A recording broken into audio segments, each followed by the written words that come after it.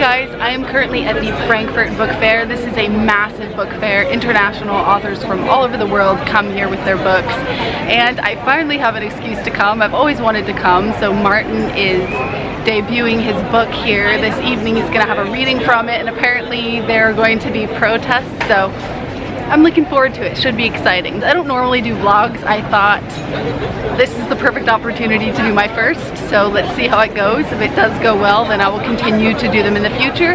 Anyways, I hope you guys enjoy, and let's see what the day brings.